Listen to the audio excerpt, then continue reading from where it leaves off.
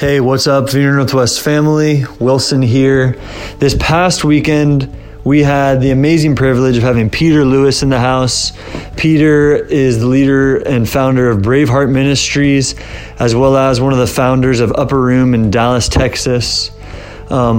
Peter carries just a powerful revelation about the gospel and an understanding of who Jesus is. This dude just really blessed me with both of his messages. Actually, he preached a different message each service. So if you're listening to the 9:30 podcast right now, make sure you listen to the 11:30 after it and vice versa. But I really hope you're blessed by this powerful biblical teaching on the gospel. And yeah, that's one of the things I loved about it, was how he really just walked us through scripture so that I can go back on my own and dive deeper into what he taught me. So I hope you're blessed by these messages. Have an amazing week and enjoy these sermons.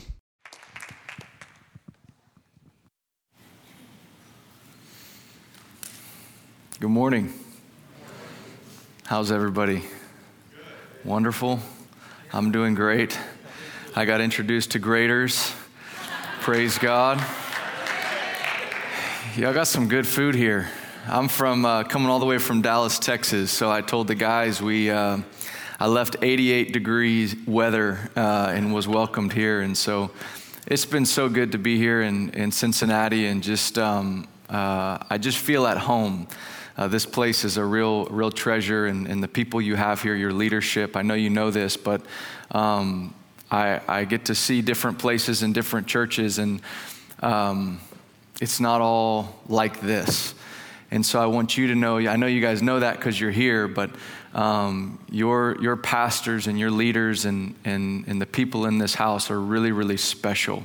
And so it's an honor just to be here, and I really am grateful for you guys having me this weekend. And so let's go ahead and pray. We're going to hop into the Word because I love the Word of God, and I never feel like there's enough time. Amen. I always feel like with when I preach, it's like, do you guys have Brazilian steakhouses here? The thing with the meat, it's so good.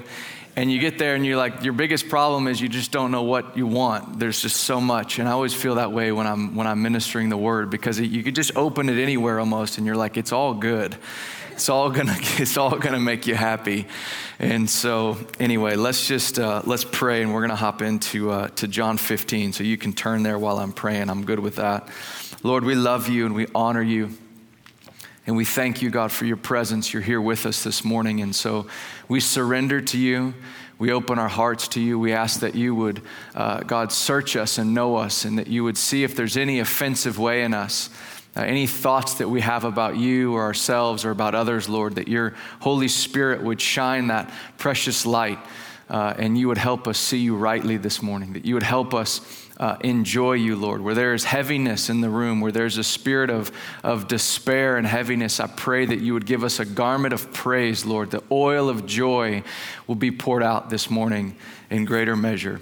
In Jesus' name, amen. Amen. I think joy is super underrated in the church. Amen. I think joy is one of those things that we're like, joy is for the, when our circumstances get right. But I'm a big believer that joy is how we endure hard circumstances. It's our strength.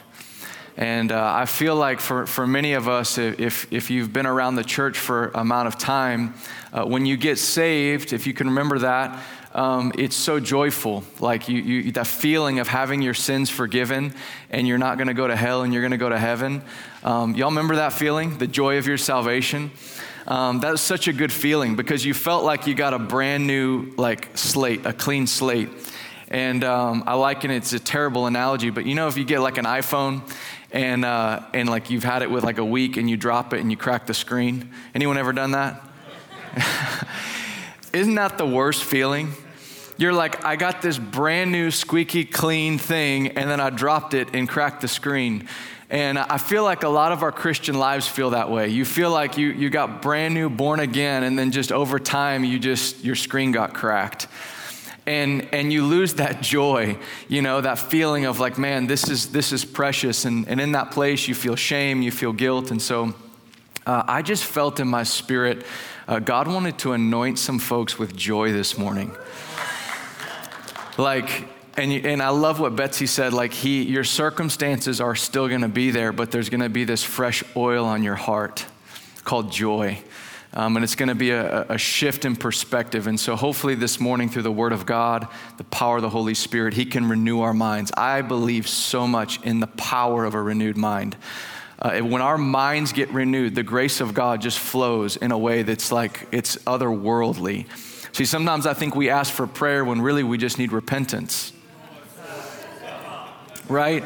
Like how many of us, especially in a church that believes in the power of God, praise God for churches that believe in the power of God and the power of the Holy Spirit, miracles, signs, and wonders. We need more of them in the church. Amen?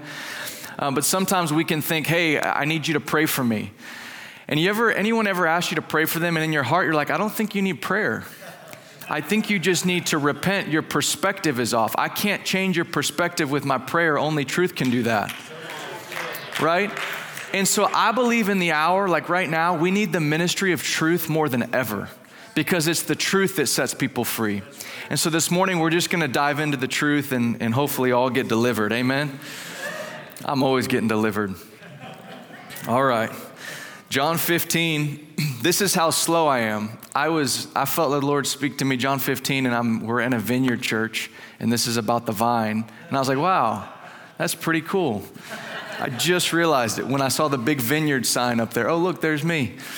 So, all right, so let's read. We're going to read the first 11 verses. This is a very familiar scripture, but this is like, this is like Brazilian steakhouse of scriptures. We'll see how far we get. Lord, help us.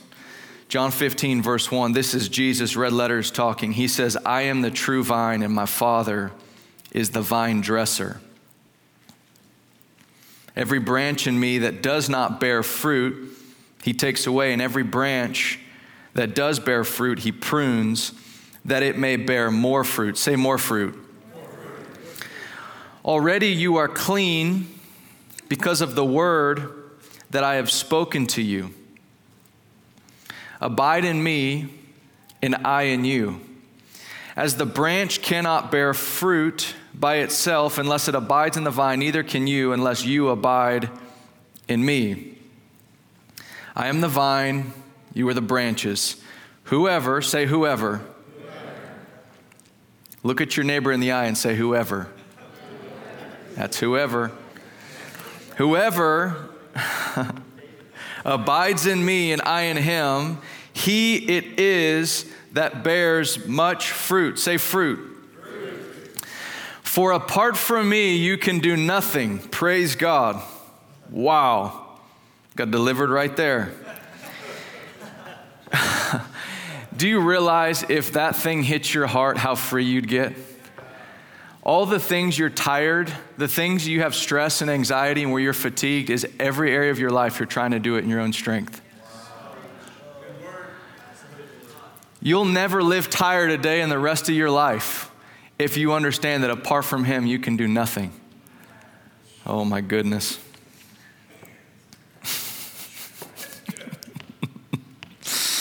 If anyone does not abide in me, he is thrown away like a branch and withers. And the branches are gathered, thrown into the fire and burned. Verse 7, if you abide in me and my words abide in you, ask whatever you wish and it will be done for you. By this is my Father glorified, that you bear much fruit. Say fruit. And so prove to be my disciples. Gets good here, verse 9. As the Father has loved me. Who's talking? Okay, let's slow down here. As the Father has loved me, so have I loved you.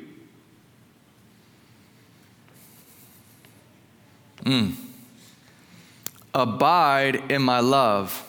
Verse 10. If you keep my commandments, you will abide in my love, just as I have kept my Father's commandments and abide in his love. These things I have spoken to you. Why? Why did you tell us all this, Lord? That my joy may be in you and that your joy may be full. You know what I love about Jesus is he preaches these really confusing sermons. And then he sums it up in the most simplest way. He says, all right, I'm going to give you this kind of like parable glory teaching that you're not going to understand at all. Because if we're honest, we read that and we're like, what is he saying, right? And he says it all and he goes, but listen, I want to help you.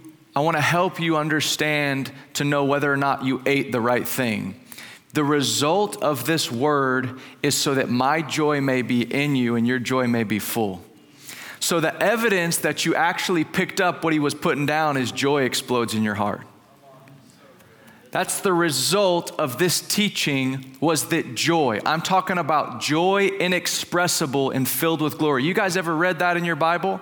Joy inexpressible and filled with glory. How many of you read that and you get frustrated? I'm like right there. I'm like, so I grew up in the Bible church, and that's a denomination kind of thing in Texas. Really, it's a lot of places, but we didn't believe in the Holy Spirit. And so, but the good thing is my dad raised me to be authentic. So he's like, hey, if you're going to be here on this time, be there on that time. If you're going to say you're a believer, then be a believer. And so one of the things I've always done is I've tried to let the Word of God cut me and define me instead of the other way around. Right? I don't want to explain my experience and go, well, I haven't experienced joy inexpressible filled with glory, so therefore it probably doesn't mean joy inexpressible and filled with glory. But when I read that phrase, I'm thinking there's a joy that's so bananas that you're like, I can't get it out, and it's filled with God's glory. And guys, to be honest, I think that's what we need in the church. I think we need that level of joy. I think we need that level of dynamic, like God's glory and goodness exploding in our hearts, regardless of what's going on in the world. Because listen, I said this the other night. I'm engaged. I've actually cast my vote. I'm engaged in my civic duty. But let me tell you something. Jesus has never entered a debate, and he never will. He's Lord. And I feel like we have compromised collectively the church in some level in America. We've compromised our witness because we've allowed the storms that are shaking this nation to shake us. And we've trusted more in our platforms and ability to advocate for this issue or that issue instead of going, wow, I wonder if we could actually just trust in the power of God that everything's going to be okay, that we're going to continue to preach the gospel, that we're going to continue to make disciples of all nations, that we're going to continue to shine like stars in a crooked and perverse generation. And that's why I'm so encouraged that November 4th, no matter what happens, the church is going to continue in triumph. Like we have the victory. We have nothing to be afraid of. And so I'm super excited. I just feel like we're living in the best times. And I feel like I want us to come to this place and go, Lord, we need your joy. And if that's you this morning, if you're like, man, I've been under heaviness, I've been discouraged, just put your hand on your heart and just say, God, anoint me with your joy. Just say it, anoint me with your joy. In Jesus' name. All right, so this is amazing. Jesus starts out and he's describing the new covenant. He's describing the design of our relationship with God. I love the new covenant. I think the new covenant is the most underrated thing in the church. I really do. I think it is wild what we've been born into. I mean wild, this new covenant thing. Like old covenant, there was such a measure of glory that if we experienced the glory of the old covenant, we'd think we're in revival. I'm telling you. And there's a glory in the new covenant that brings such joy to our hearts. And for many of us, that scenario I described with the iPhone or any other thing you could apply, we start off with joy, and then pretty soon we lose sight of the good news. We lose sight of that feeling of victory and innocence and childlikeness. We feel like we've been tainted. We feel like we should know better by now. And so what I love about this scripture is it sort of frames the new covenant. God gives us an earthly example with this vine. And he says, I'm going to give you this parable, but it's to help you understand how you and I are to connect on an ongoing basis. I want to say this. You were designed by God in the new covenant to bear fruit. There's nothing wrong with your tree. You were designed by God when you were born again. How many of you have been born again? Now, if you don't raise your hand, I'm going to preach a different message and get you born again. You should be happy. I'm born again. Amen. Wow, we've been born of God. John 1:12, to those who received him, who believed in his name, he gave them the right to be born, not of the will of the flesh, not of the will of man, but born of God. Have you ever seen an animal give birth to something other than itself? Have you ever witnessed like a cat come out of a cow? Can't happen, right? I said cow because I see United Dairy Farmers everywhere. I figured cows up here, we understand that. How surprised would you be if you saw some other animal come out when it's giving birth? You'd go, what in the world happened? That's not normal. God can't give birth to sinners. God can't give birth to broken things. Oh, come on. He can't give, you've either been born of God or you haven't. You can't have it both ways. Your origin matters. Oh my gosh, some of y'all, you had toes. I found out you had toes. I found a few of your toes. God doesn't care about our toes, amen? Oh my gosh. All right, let's keep going. So your origin matters. So you're actually a good tree and you were designed by God to bear God fruit. And that fruit glorifies God and proves to the world that you belong to God. Y'all didn't get that. Listen, you were designed, it is your nature now to bear godly fruit, righteousness, peace, joy, miracles, signs and wonders, raising the dead, doing the stuff, walking in character, walking in humility, walking in honor, walking in integrity, walking in holiness, walking in the righteousness of God. That is now your default. You are hardwired, programmed by God for righteousness. You are. You were born again. I'm willing to bet that not many people in this room this morning or watching online that you woke up and the first thought was, I wonder how I can miss God's will. No? You thought, man, I want to please God. I want to pursue him. Like that song, and we say, prone to wander, Lord, I feel it. I don't sing that anymore as a born again believer. I'm not prone to wander. I'm prone to love God. I'm prone to righteousness. I'm prone to exalt him. I'm prone to worship him. And so when we believe that, because that's how we're honoring Jesus in understanding what he did on the cross, in the grave, and in his resurrection. Believing that actually exalts God. Did you know that? Yeah. That's not arrogance. That's not pride. That's actually acknowledging that, God, what you did was sufficient to take care of what happened in the fall.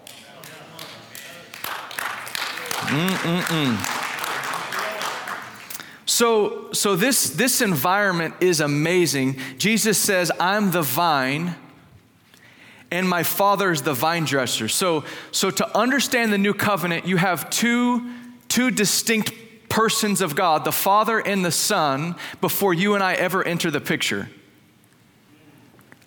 Come on. The gospel is not about you, it's about Jesus. And so you have the Father and the Son. You've got this vine and you've got a vine dresser. Now, what does a vine dresser do? What's the vine dresser's job? To make sure that the vine and the branches are taken care of, that everything is as it should be. It's the vine dresser's job to cultivate the vine. Right? And Jesus begins to articulate what the vine dresser does to the branches. The vine dresser inspects the branches. He's looking, inspecting the branches. And the branches that don't bear fruit, he takes away. And the branches that bear fruit, he actually prunes so they can bear more fruit. I was doing a prayer walk, I guess, about a month ago in my neighborhood. I wish I would have sent the picture, but I look up and I see this tree. And it was completely like naked tree. Like they had cut everything. It was the trunk was there, and I'm like, the tree trimmer went bananas. Like there was no leaves and everything was cut off. And it just had like these branches, just wood sticks. And I kind of laughed to myself because, how many of you have prayed like, Lord, prune me, Like in 2019, when we must have all been praying like, Lord, prune me, Lord.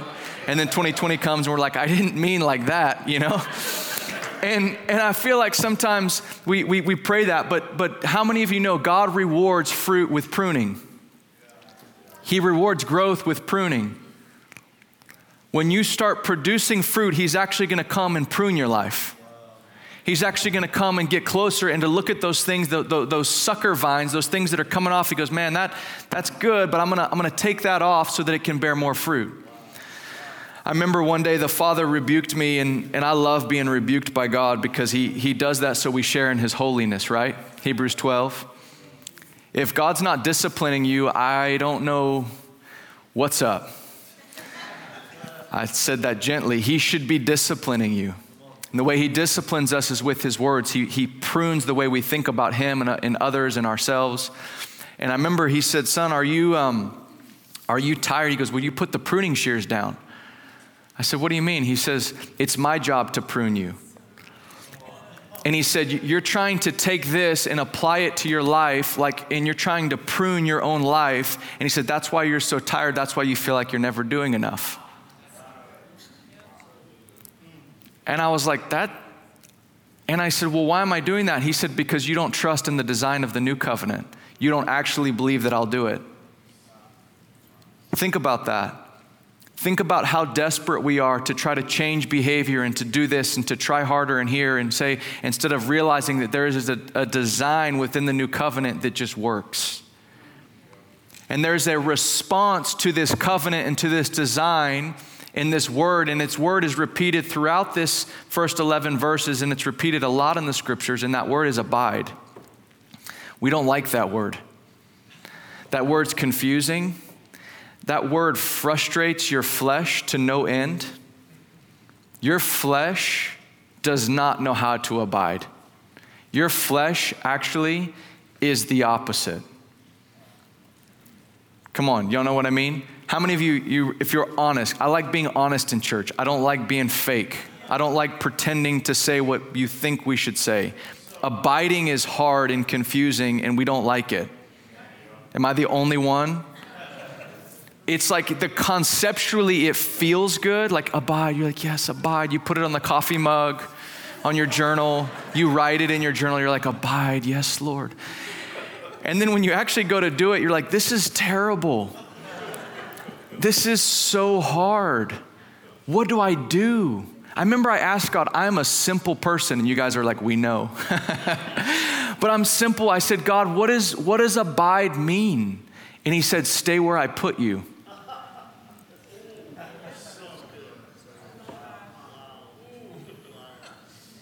I said, what does it mean to abide? He goes, just stay where I put you. I said, where did you put me? He said, in my Son.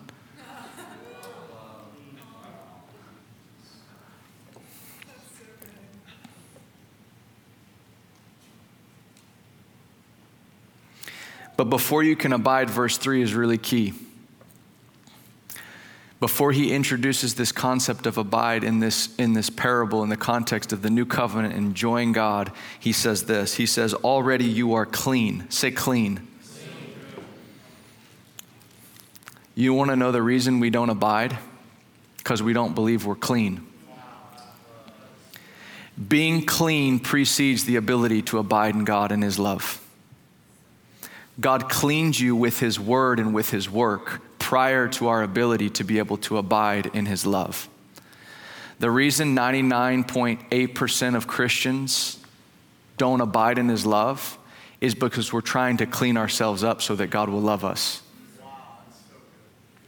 We're uncomfortable being loved by God while we're still in process.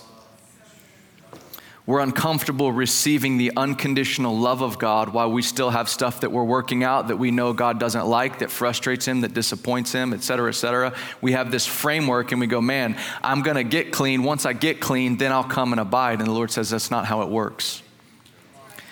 My design is actually through your abiding in the vine, through your connection to Christ, I have cleansed you. You have now been born of God. I was just reading in John 17, John 16.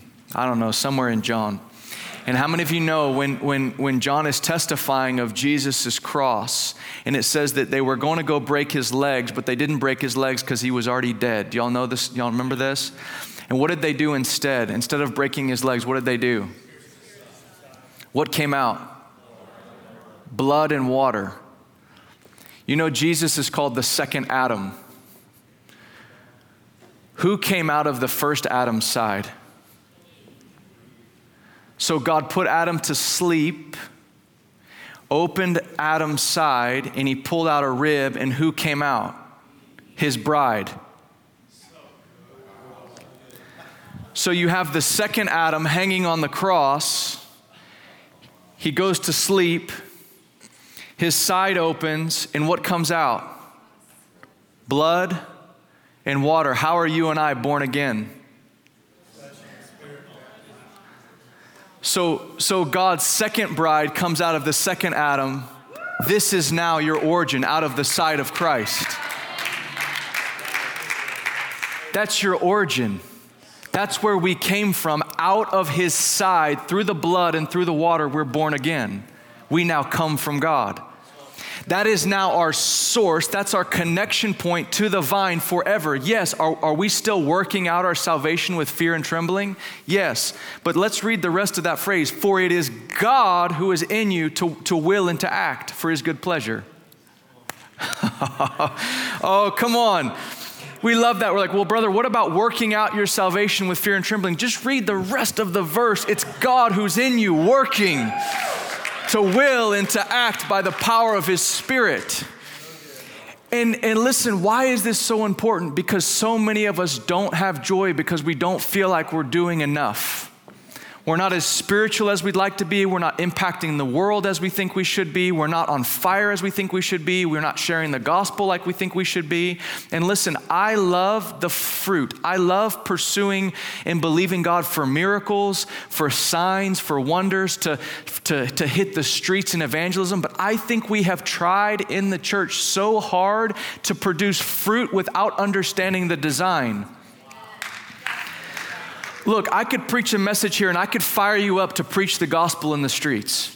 I could go, man, when was the last time you shared the gospel with someone, out of here? And you'd go, oh, and I could prove to you the importance of sharing the gospel. But if you don't understand the design, what I'm doing is I'm trying to get you to do a fruit instead of be a fruit.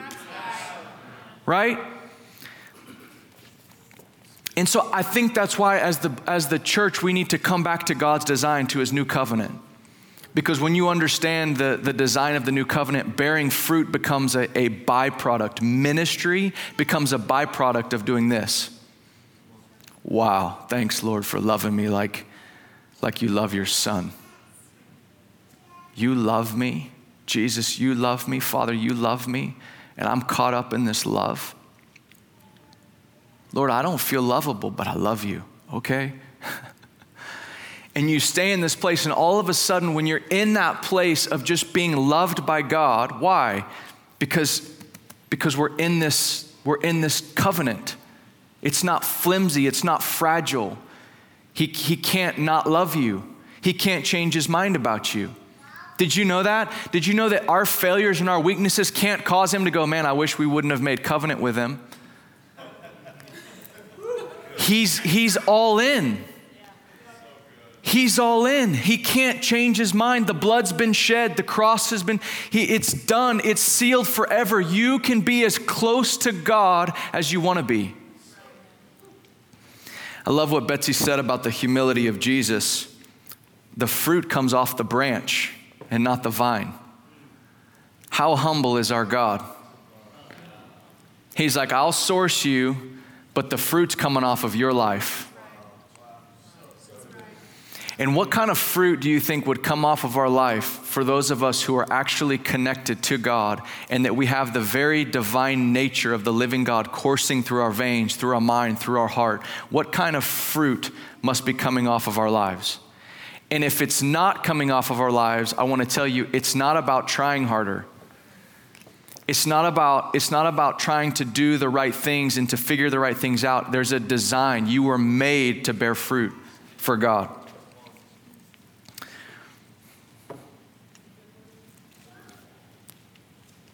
Is this helpful? Yes. So he goes on, verse 5. He's just describing this again and again. And he says, apart from me, you can do nothing. Let's go there again. I believe humanism's the God of our day. It's the God in our nation. I believe humanism is the fastest growing religion in America. And humanism is all about what I can do all by myself without God, the power of me, the power of self, right? And if we're not careful in the church, we can mix humanism and our faith, and what it becomes about is how close can I get to God? And we start exalting our pursuit of God and our work for God instead of recognizing that our God, the one that we say we follow, Jesus said, apart from my Father, I can do nothing. I can do nothing of my own accord. He said that in John 5. We know that. I don't think we actually hear that. This is God in the flesh.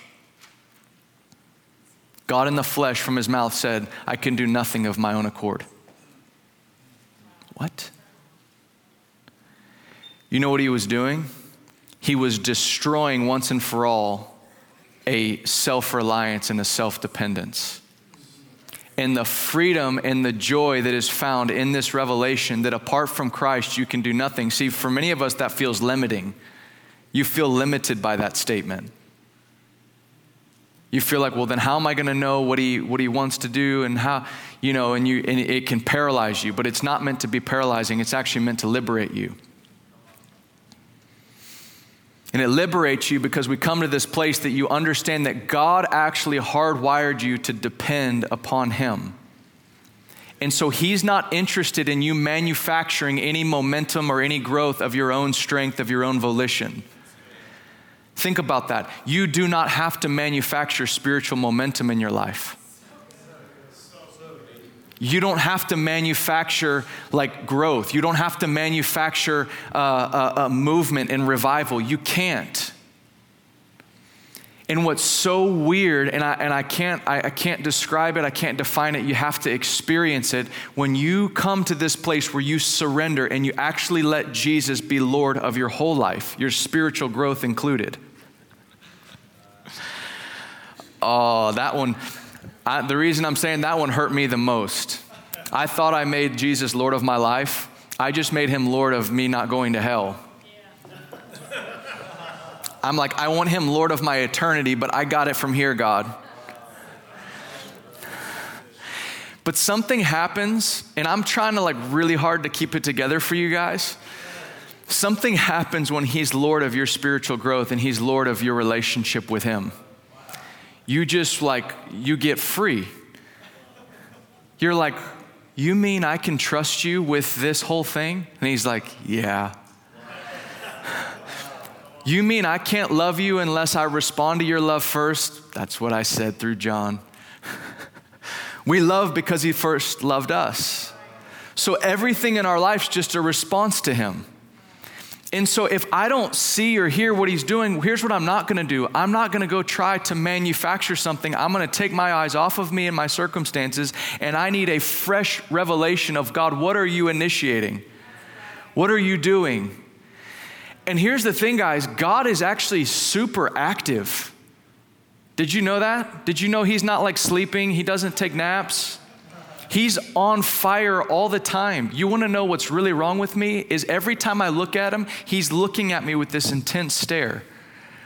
You ever people look through you because they're just they're weird like that? And they're just they look at you and they're like, there's just this joy and this vibrancy and there's this aliveness. That's the way God looks at us. He can't turn it off. Did you know that? He can't just downshift into first gear and go, let's just kind of. He's full of passion. He's full of love. He's full of intentionality, and he's always looking. He's like an amazing vine dresser, and he's like, let me look. Wow, and he celebrates, and he rejoices, and he's not nitpicking, and he's not judging, and he's not going, well, I wish you could. And he's full of life, and he actually, this is the amazing thing about God. He actually thinks his design works. That's the most amazing thing about God. He actually believes that if you abide in his son, God will start popping off of your life. Oh my goodness, Lord, we need your help.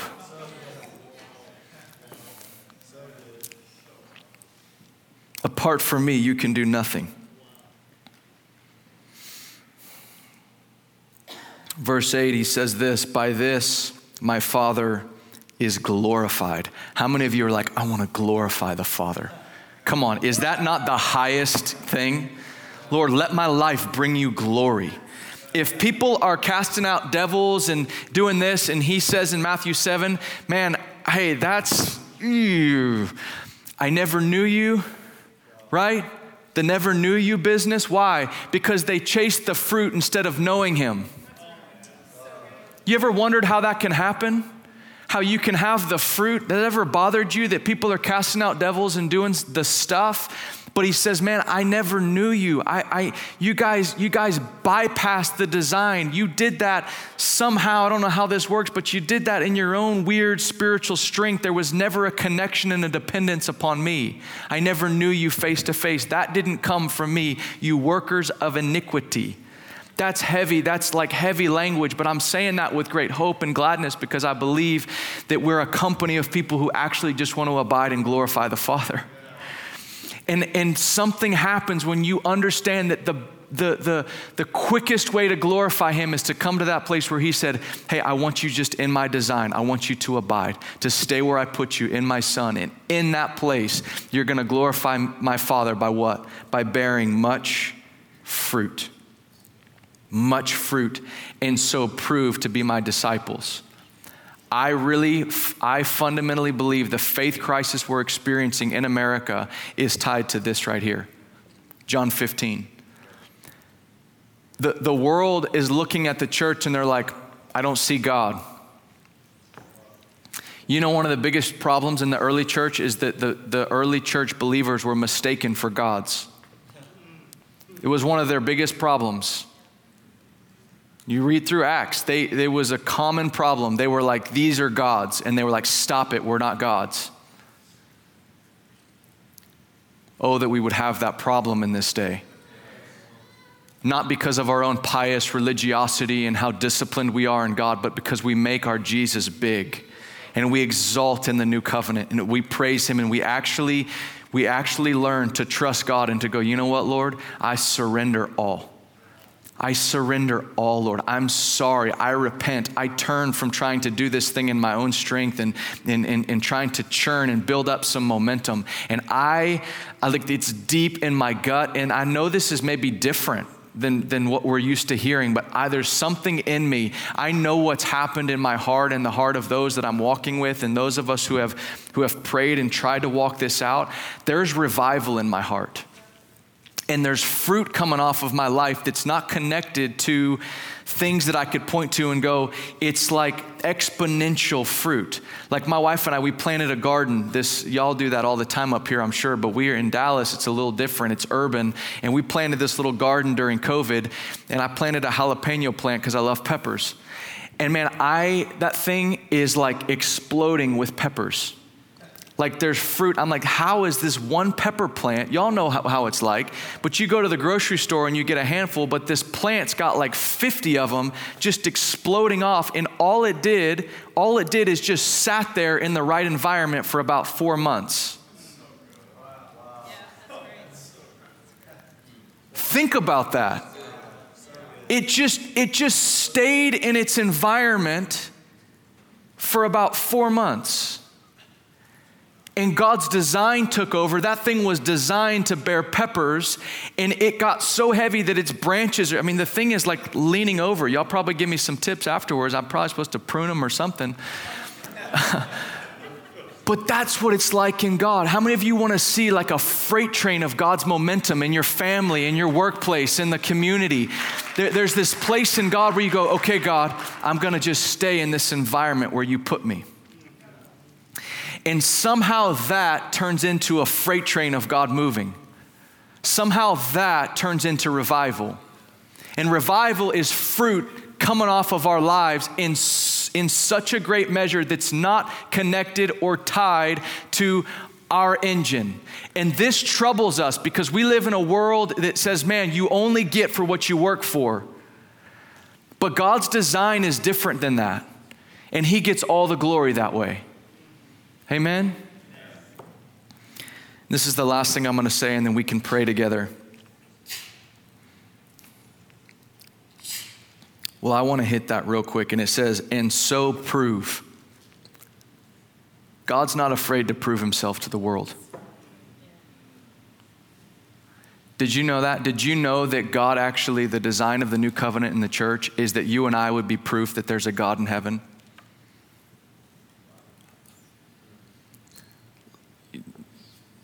You're plan A, and there's no plan B.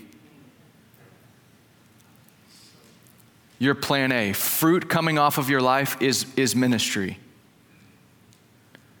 You're like, well, no, this is ministry. No, fruit coming off of your life is ministry, meaning you're God's proof to the world, to everyone around you, to a spouse, to a family member, to a coworker, to the people working in the stores. You're proof that there's a God in heaven. How? Because when they see you, when they look at you, they see Christ. They see peace, they see joy, they see righteousness, they see holiness. They see something that cannot be connected to any earthly thing. They're like, what is it? You've got something. There's a substance. There's a tangible presence and glory and goodness on you that's not of this world. There's a love. I feel love. I remember I walked into a Starbucks one time and I told the Lord before I came in, I'm going to finish with this testimony. I told God, listen, I said, God, I don't love anyone in that coffee shop.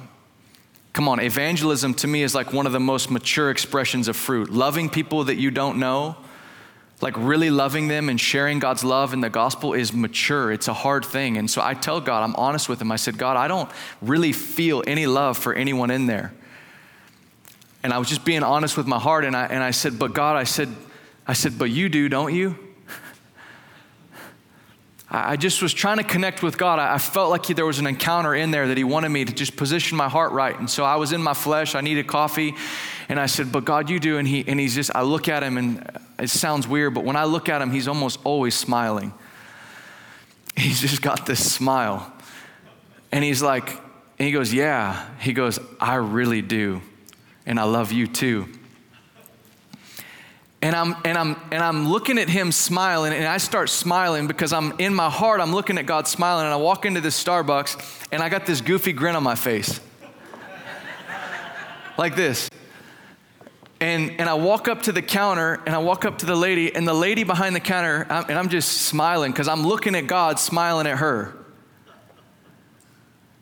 You ever see someone smile at someone and it makes you smile? And I'm smiling at her, and she takes a little half step. She goes, whoa. She goes, you got some good vibes coming off of you. I said, you know what that is? She said, what? I said, it's Jesus. He loves you. And she starts tearing up with a smile, with a look. I looked at her like God was looking at her, and she felt something. Do you know how easy evangelism is when you're abiding in the vine? Yo, this thing becomes unfair. People start jumping in the boats. You're just like walking around, just loved by God. You're like this, and they're like, what do you have? Let me in, you know? What if we just started an evangelism ministry and we were just smiling all the time? We just make sure we keep our eyes on his smile and his love, and that we prove to the world that we're the beloved of God, and that his arms are open wide for people. Amen? And so Jesus completes that with this same thing. As the Father has loved me, so have I loved you. The secret is to abide in his love. It's his love. Can you stand to your feet?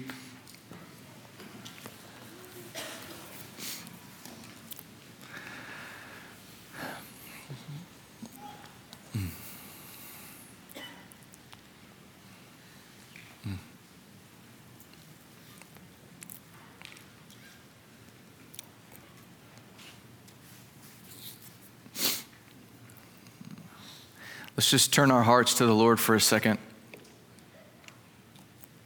You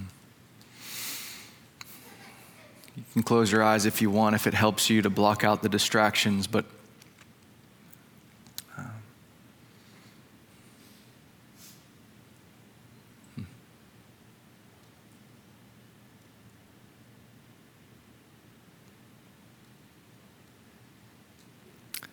yeah, I feel like the Lord's saying that abiding starts with first seeing how he looks at you. You say, where do I go from here, Peter? This is awesome, but where do I go? Just let him look at you. Let him look at you with eyes that you're not used to him looking at you. Some of us are used to feeling and believing that he's frustrated with us or disappointed, and I feel like he just wants to look at you with fresh eyes, with pleasure this morning.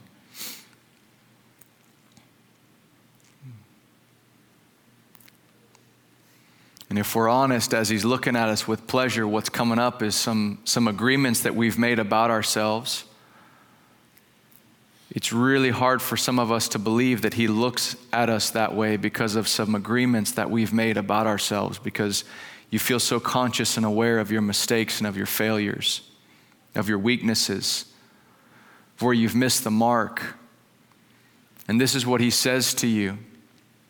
Your weakness doesn't offend me. Your weakness attracts me. And I've purposed within this covenant to take your weakness and to draw really, really close to it and to manifest my power in it. My grace is sufficient for you, says the Lord. So no more hiding. No more hiding from God and his presence. No more pulling away in fear. And Father, I ask right now in Jesus' name, God, that you would descend upon these hearts. That you would come so close that those parts of us that are resisting your love, that you would just bull right through them and you would embrace us this morning. Father, we repent for trying to do it in our own strength. Come on, if I'm asking you to pray with me, if that's you, you can just agree. If you've been doing it in your own strength and you're tired, you're weary, oh, it's his design for you just to abide and to depend upon him. And so just let it go right now. There's a grace to let it go, to let your business go, your marriage. There's marriages struggling in this place, and you guys have been trying so hard, and the Lord says, I've got it. I'll heal it. I'll bring life to it.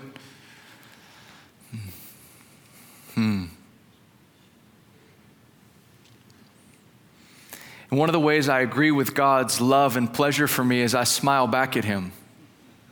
That's one of the ways I agree with it.